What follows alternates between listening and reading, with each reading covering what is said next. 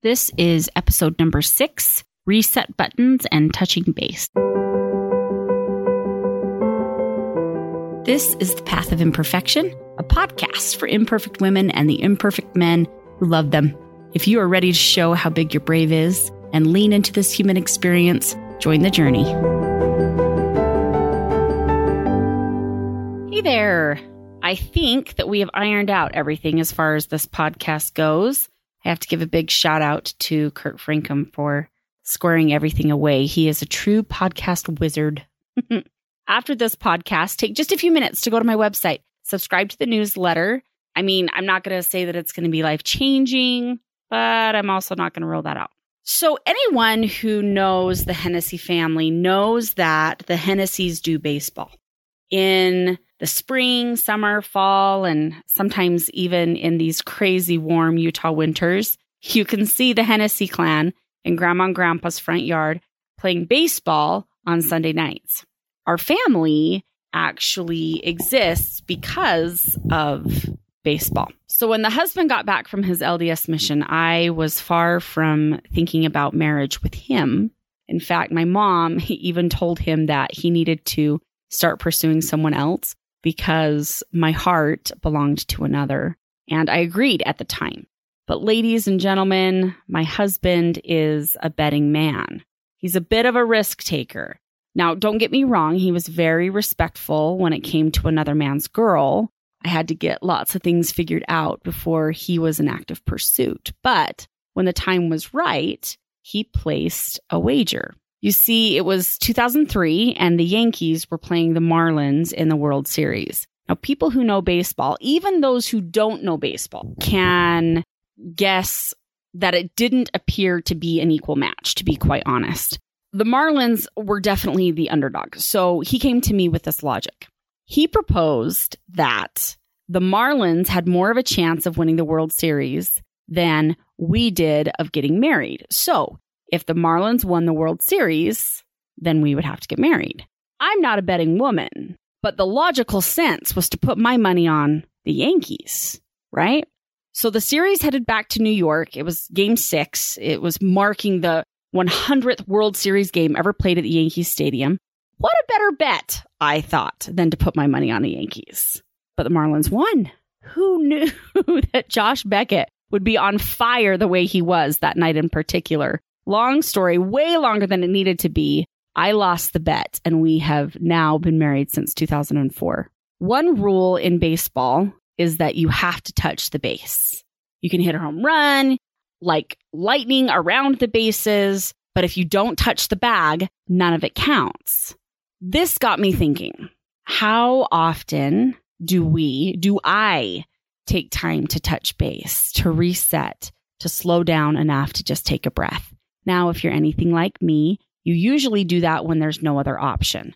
Those closest to me know that every now and again, I get what we call stress throat. Now, stress throat isn't strep throat. Strep throat, you catch from someone and you pass it on to others. Stress throat is a phenomena that my body creates whenever I'm overly stressed and I don't stop and reset or touch base or slow down. It feels just like strep throat. It even tests as strep throat, and I have to take an antibiotic to make it go away. But my family doesn't catch it from me. It is the absolute weirdest thing that my body does. Now, most times when stress is present or time is crunched or the to-do list is growing and growing and growing by the minute, we assume, me in particular, that we have no time to stop and to just be. But it's in those moments that it's absolutely most critical to take some time to reset. Now, I'm not saying this because I'm an expert at it. This is my life work, to stop and to just breathe. I very much have the mantra always going on in my head to be still, to just be still. And I'm not saying that you have to take an entire afternoon or a day. A reset can be 5 minutes, 10 minutes, 15 minutes, a quick trip to Fizz, a quick splash of water on the face, listening to a song. Here are some things, 6 things in particular, to consider as you're trying to reset or as you're trying on this idea of touching base or slowing down. These are in no particular order, just the order that I made sense of them in my head. So number 1, keep it simple. Y'all don't have to get fancy. Resetting can be absolutely anything. Yes, a weekend away is a great reset, or a girl's night out or a guy's night out is an awesome way to touch base. But how often can we really do those things? Hopefully those things are happening, but you need to be resetting, regrouping every single day. Yes, ladies and gentlemen, every day, at least one reset. So you've got to keep it simple. I have a playlist of reset songs, anthems that I can just belt out at the top of my lungs. Go into the bathroom by yourself without your kiddos following you, lock the door, and just splash some water on your face. Sitting on your porch without your phone, or kids if possible. Looking up something on Pinterest. Pinterest fails for 5 minutes. Now, of course, you're going to need to set a timer because that's a rabbit hole that you could go down for hours and hours and hours. But just keep it simple. Just figure out some quick way that day that you can reset. Number 2, it's very important to know that resetting, regrouping is not numbing. There is a huge difference, and the difference is all in how it feels. A reset allows you to check back in. It's revitalizing. It's some extra strength or that thing that needs to make the day or even the next few hours doable. Numbing is checking out. It's mindless. It's what you do when you don't want to have to think or feel. It's a time gobbler. Your stress, your overwhelm will not go away with a numb. It will be shelved. And once that shelf is full, it will crash down on you and you will have no choice but to deal with it and the broken shelf. So your resetting is checking in, numbing is checking out. Number 3, and this is the trickiest and toughest for me, sleep. Sleeping at night is a natural reset that we all need. If you are not sleeping at night, your resets might feel like Band-Aids. So let's say you do 1 and 2 and there's no sleep going on. It's not going to help a ton. There is a woman in the world who has learned this from personal experience named Arianna Huffington. She is the mastermind behind the Huffington Post. And she says, our relationship with sleep is currently in crisis, but we're also living in a golden age of sleep science, revealing all the ways in which sleep and dreams play a vital role in our decision-making, emotional intelligence, cognitive functioning, and creativity. Every week, new research reveals how vital sleep is to our health, happiness, job performance, and relationships. She is absolutely right.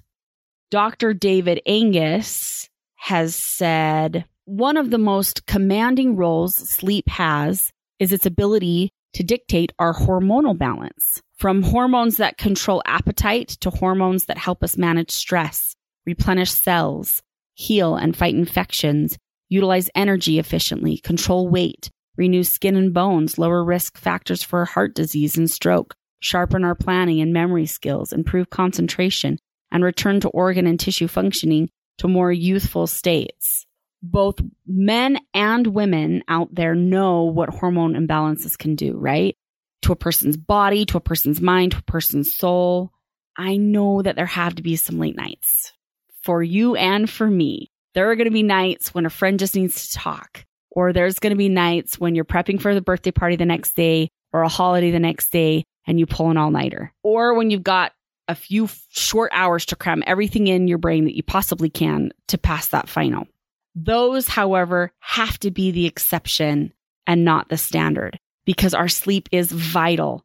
And in regards to resetting, it absolutely has to be present in order for anything else we do to have the effect we want it to. When we feel like there isn't enough time in the day for us to get anything done, when we wish for some more time, wrote a sociologist named Christine Carter, we don't actually need more time. We need more stillness.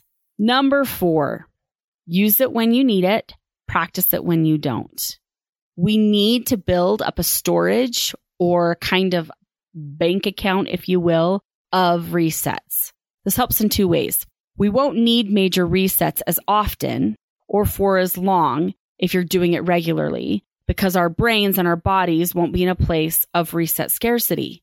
And we'll be able to access it quicker in times when we do need it most, because it'll already be something we've done.